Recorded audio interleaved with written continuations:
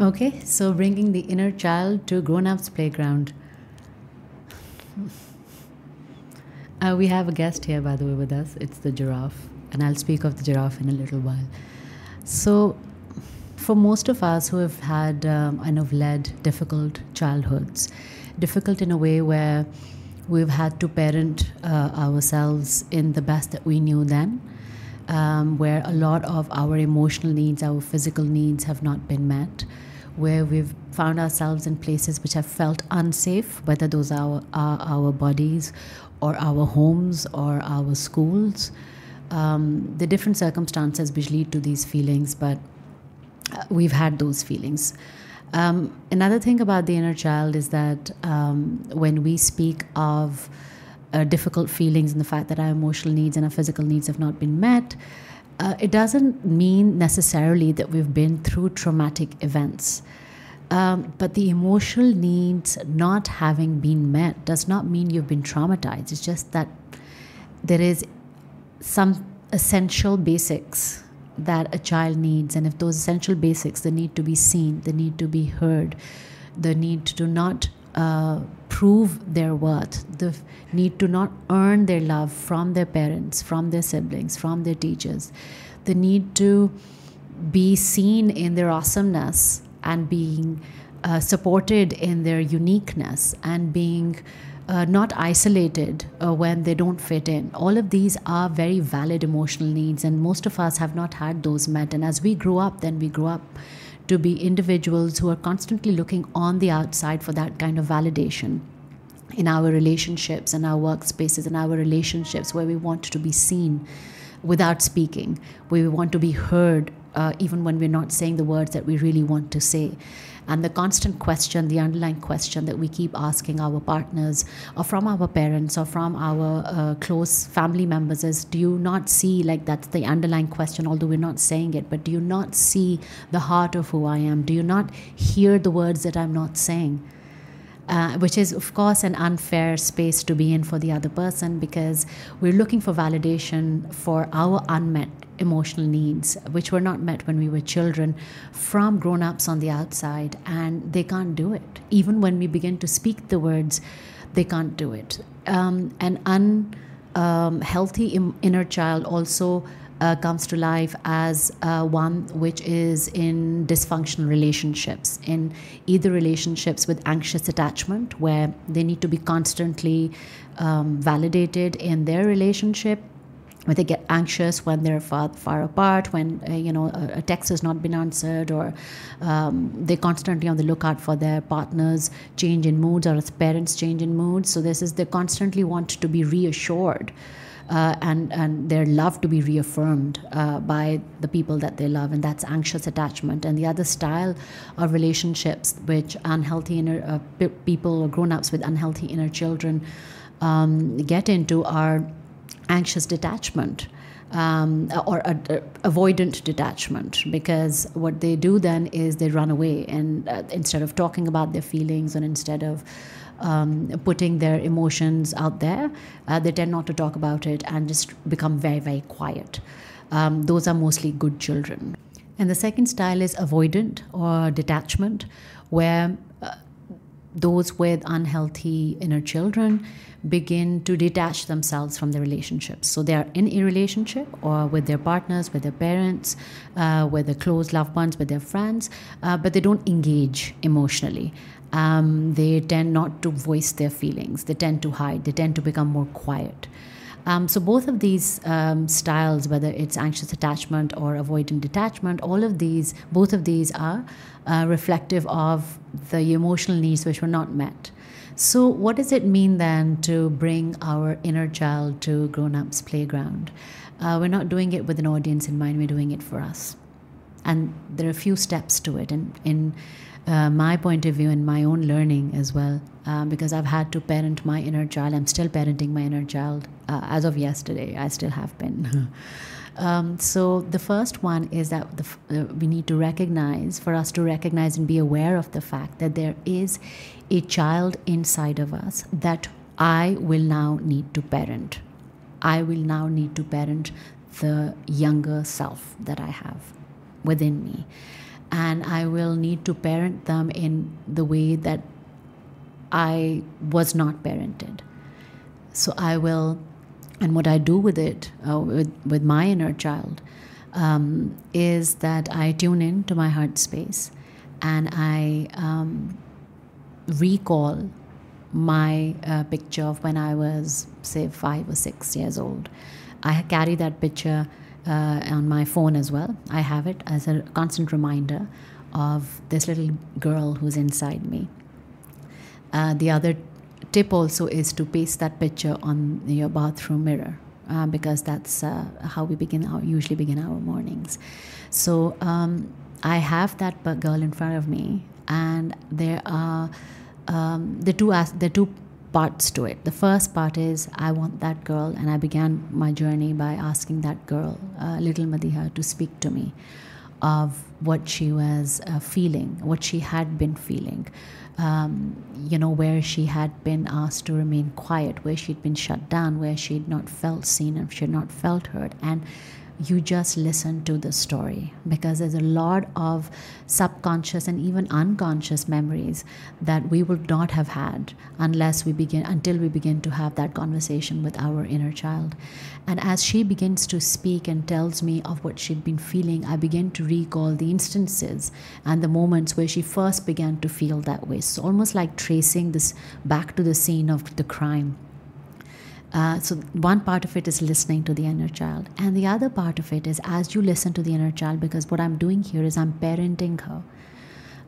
So as I listen to her, to my little Madiha, there is no judgment. There is no want to change her point of view. Not ifs and no ifs or buts or, oh, did you see it from that perspective? No, just listen and validate.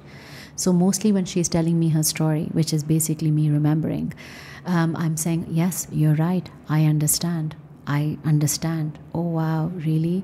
I understand. And when things get emotional, which they will, because this is your childhood and this is your foundation, this is your beginning, where you were not given what you deserved, you begin then to tell her that, do you know, and that's the second part of it, how we begin to parent, do you know that you are loved? And do you know that you are adored? Do you know that you are seen? I see you. I hear you. I love you. I love the person that you are. I love the beautiful girl that you are. Look at your beautiful hands. Oh my God, look at your beautiful heart. Look at how it's shining. I love how you speak. I love how your eyes sparkle. I love how you squint against the sun. Say these words to your own inner child as often as possible. That's one part. And the second part is, as we, in our grown-up bodies, as we push ourselves into the day with our grown-up selves, how do we take our inner child with us?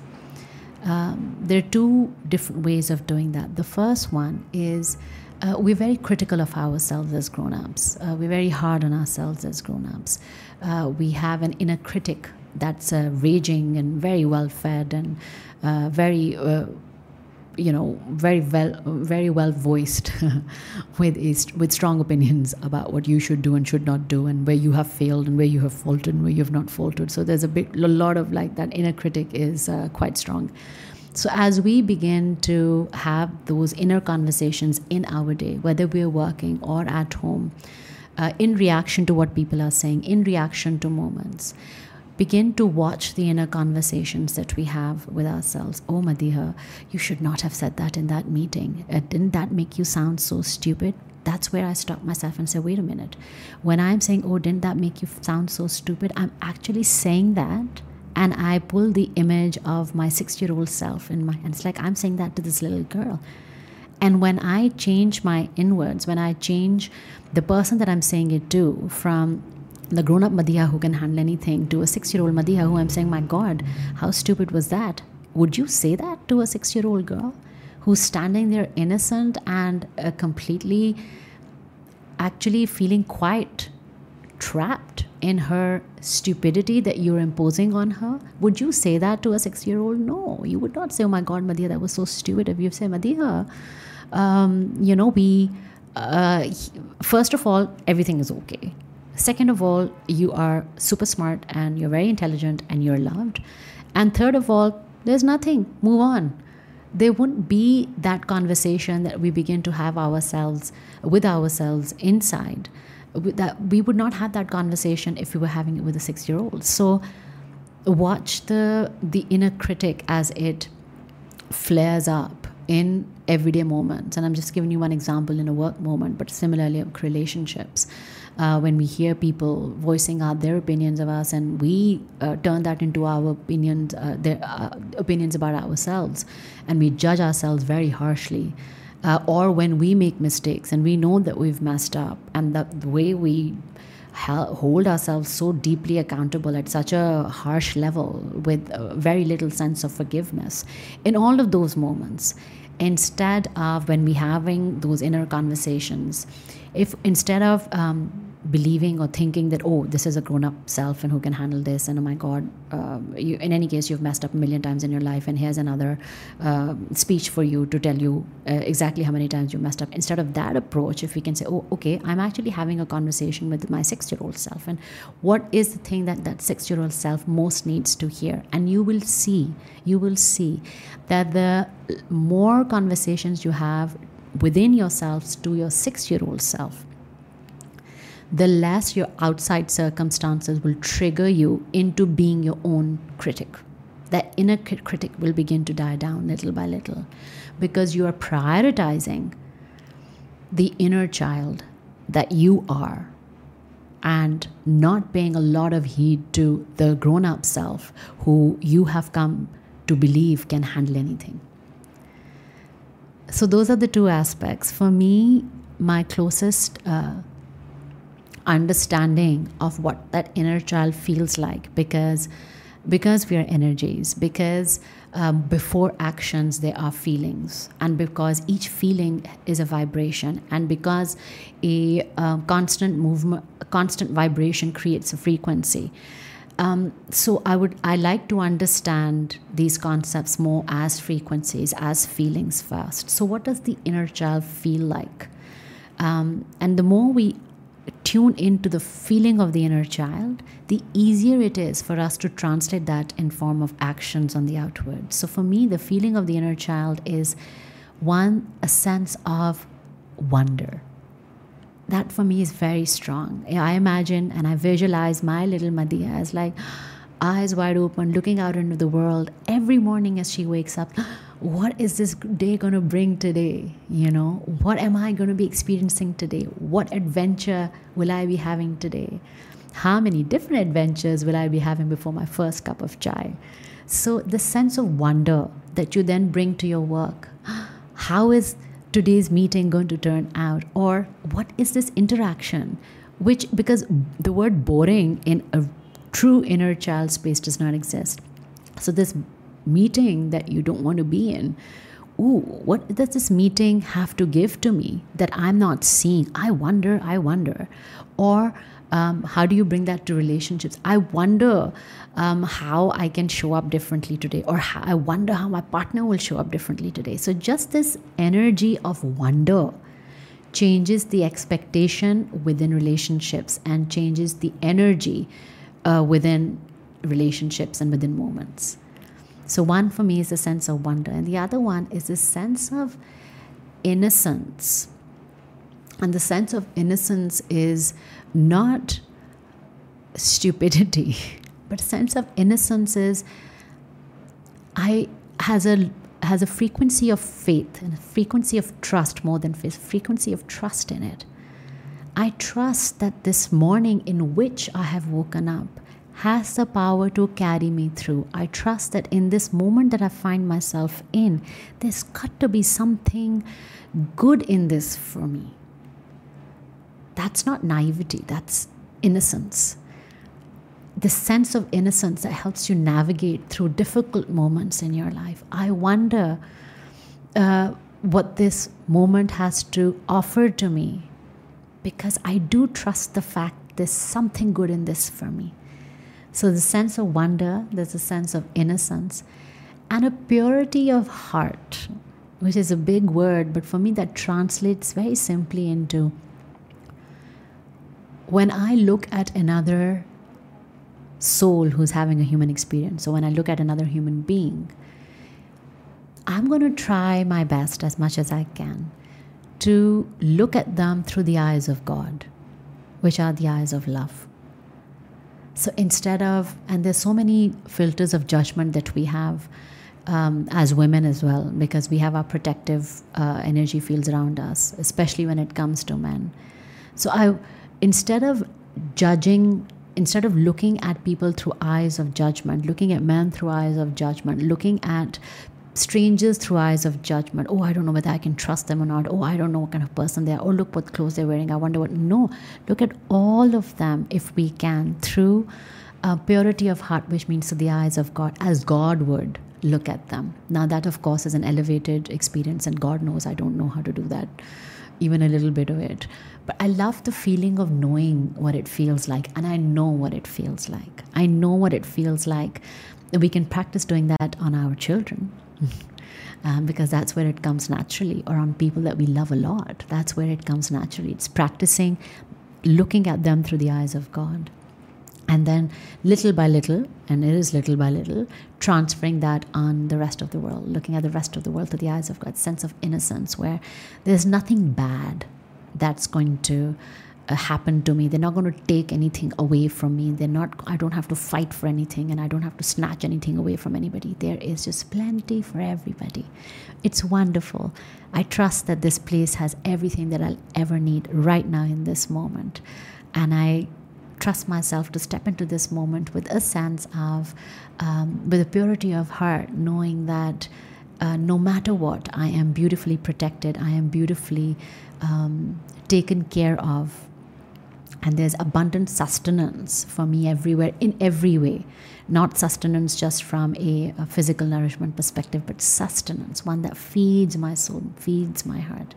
So that for me, the sense of wonder, the innocence, and a purity of heart is the frequency of the inner child. I first came into contact with this inner child space. How do you do that, right? So how do you bring it more often to life? So I first came into contact with understanding how we do that more often through a children's book. And it's called Giraffes Can't Dance, which is why we have I hope we can see it, I don't know. There's this unexpected friend that we have, I don't know, it's a giraffe, okay?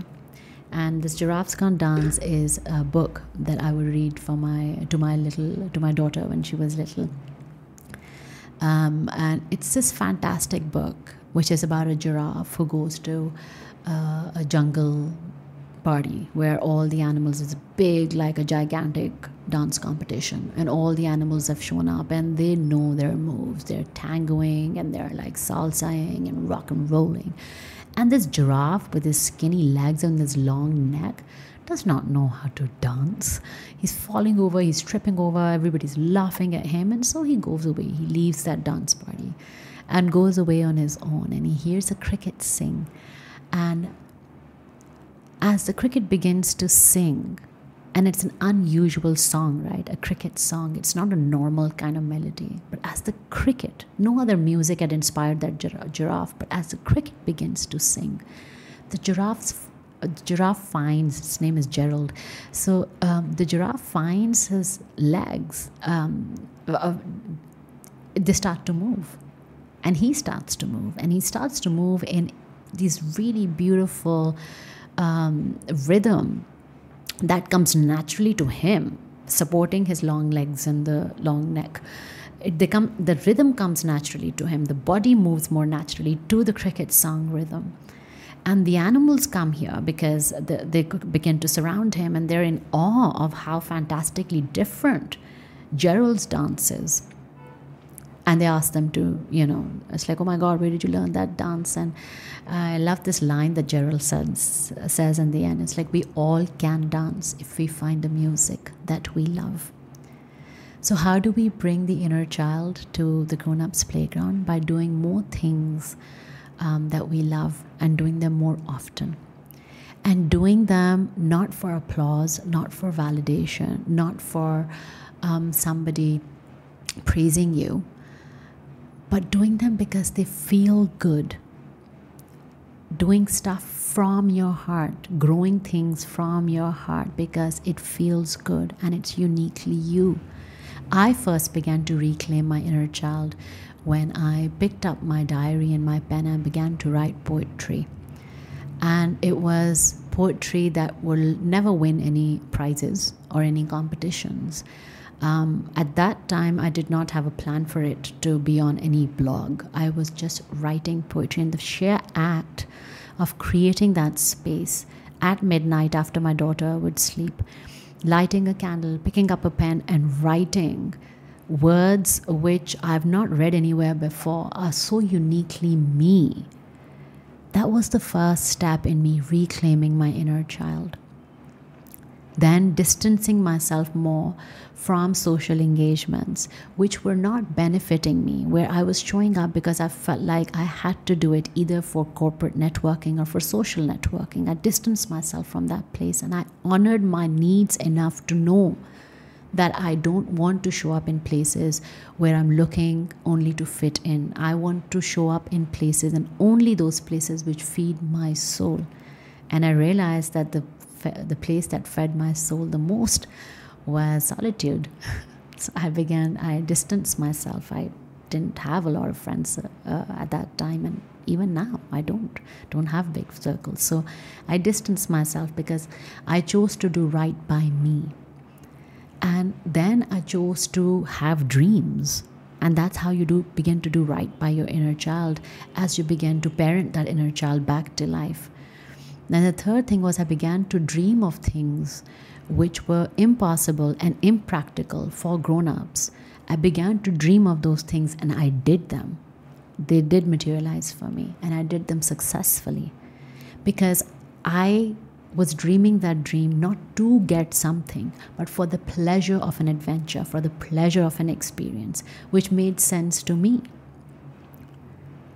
So more and more, as we begin to reclaim our inner child and we begin to show up as authentically ourselves, which I do, by the way, which means that when you are in a meeting and you've said something that you really like, something, you've solved a problem or you've seen an insight that you hadn't seen before, and there are 5 other people sitting there, no matter what the hierarchy in that meeting, I do this. I said, pause. It's like, oh my God. It's like, guys, I need a moment to myself. Everybody who works with me knows this. Guys, I need to have a moment for myself. And so I was like, Madiha, what a fantastic, I love that you thought of that. I love how amazing that is. I'm super excited about it, and I'm very well done. So I pat myself, I hug myself, I say very well done. I give in a meeting. So I'm bringing my inner child to the grown-up playground, and I am validating my own self and when I do that, when I validate my own self in all the little accomplishments that make me feel good, then I'm never going to wait for validation from others. I'm not going to ask for that praise and those breadcrumbs from others, because I am nourishing myself in this particular space myself. So I do that. And if it means that when you feel really excited, I get up and start clapping because it feels good. And the beautiful thing about this is, you may think as I'm talking about it that it feels weird, it must look weird. A couple of times, yes, but the third time, the energy is contagious in that room. I'm not saying other people are going to stand up and start clapping, but there's a sense of lightness. Again, no matter what the hierarchy, there's a sense of lightness of everybody else connecting with the frequency of the inner child that comes in. Everybody relaxes a little bit more. Everybody opens up a little bit more, which is the frequency of the inner child. It's an open frequency. It's an inviting frequency. It's an explorative frequency. It is a receiving frequency. Because you're not doing things to get things. You're doing things because it feels right. For you. It feels good here in your heart. And that's such a pure way. Such a pure way of doing things, such a pure way of expressing yourself. Being the inner child or bringing your inner child to the grown-up playground also means that, for me, it means this podcast. For me, it means showing up and talking about what feels good with a camera in a space, in an empty room, and uploading it and having no people to watch it, it doesn't matter. I don't care. I love talking about this because it means something to me. I look forward to my Tuesdays or Wednesday recording sessions. I have my cup of coffee, I ask my friend, who is this amazing person in the office, like, help out, set up the camera and the mic. I dress differently, a little bit more differently. I put on some earrings, whatever, and I'm like, oh my God, it's my podcast today. I feel good. I'm doing it for me, for nobody else, but for me. So all of these things that we begin to do for me, none of these, but all of these are experiences. All of these are moments. They're not things related. So that's the other thing. Inner child does not mean that we've got to buy things and go places and spend a lot. It can mean that if you want it to, but it really doesn't, because those are symptomatic of other underlying challenges that we may have and we may not be ready to look at. But inner child is all about experiences. It's all about feeling this feeling of richness, and of feeling abundant, and of feeling nourished, and of feeling excited. And and a lot of people comment on grown-ups who are in touch with their inner child. Where do you get this energy from? How are you excited about mundane things? Why do you not get bogged down when you have to work on a tagline the 4th time or the 5th time, or when you have to work on a concept the 5th time or the 6th time? Because every time, and I'll tell you why, because when you are connected with your inner child, it's not the 4th time or the 5th time or the 6th time. It is, what am I going to discover this time? Or what am I going to discover today? There is no 5th, nobody's keeping a track, nobody's counting of how many times you have not succeeded. The inner child perspective or point of view in life is, what am I going to discover this time that I've not discovered before? Not what I've missed out on before. What problem have I missed out, or what have I not looked at? No, what am I going to discover this time that I haven't discovered before? And that's exciting, right? That's fun. Bringing your inner child to the grown-up playground also means that you remain true to your other feelings, the feelings which are not exciting. When you feel tired, sleep. When you feel hungry, eat. When you feel like your body is tensed up, go outside for a walk. When you feel like your head is spinning because you're stressed out with this particular project, take a break. Instantly respond to what your body is telling you. And the more practice that you get in honoring your body's needs and emotional needs, the stronger your connection with your inner child. Because look at the dynamics of what a child does when they want something. The child wants when they're in pain, they cry. As grown-ups, when you're in pain, cry. As children, when you are hungry, you will stop traffic, you will stop parties because the child needs to be fed and the child needs their snacks. Do the same with your food. Feed yourself well. When the child wants to express an idea which excites them, they interrupt. Okay, they will, perhaps not the best example, but when they're excited about their idea, they will express it. They will not think about how silly it sounds and how impossible and what would others think. No, they will express their idea for the sheer satisfaction of expressing the idea. They'll do it. And that's the same energy that a grown-up can bring to the grown-up world when they have the inner child alive and kicking. They will speak of ideas in a brainstorming session, or at home when you're having a meaningful conversation with people that you love. You will speak it. You will speak what's in your heart. You will not agree for the sake of agreeing, and you will not agree for the sake of resolving an issue and moving on, because you know that turns into resentment and bitterness and then dis-ease and then other things. So speak your heart. Do it with kindness. Do it with the energy of the inner child, which is that of wonder, a little of innocence, of purity of heart, as much as we can. But express your emotions authentically. Do not box them. Do not hide them. Do not pretend to be okay when you're not okay. That's a disconnection from our inner child, because then we're not validating our own emotions. And what we are teaching ourselves is some emotions are good and other emotions are bad. And by calling some emotions bad, we are suppressing them and getting them to turn into insomnia or migraines or panic attacks or whatever different forms that they'll end up taking, your, IBS, whatever. So honor your inner child by honoring your physical needs and your emotional needs. Honor your inner child by being authentic to your emotional and physical needs, and honor it when it's inconvenient to be honored. When there are difficult energies around you, when you're difficult moments, choose to honor your needs first, because that is the only way that we can show up in relationships, at work, in life authentically and constantly. If we do not prioritize our emotional needs, if we do not prioritize our inner child, we can fake our way into sustaining relationships and sustaining our careers and sustaining our life for a little amount of time, but they're not sustainable because they will crumble. They will crumble because when we don't prioritize ourselves, we cannot take care of another human being. When our inner child is not nourished, we cannot nourish another human being. When our cup is not full, we cannot give to another.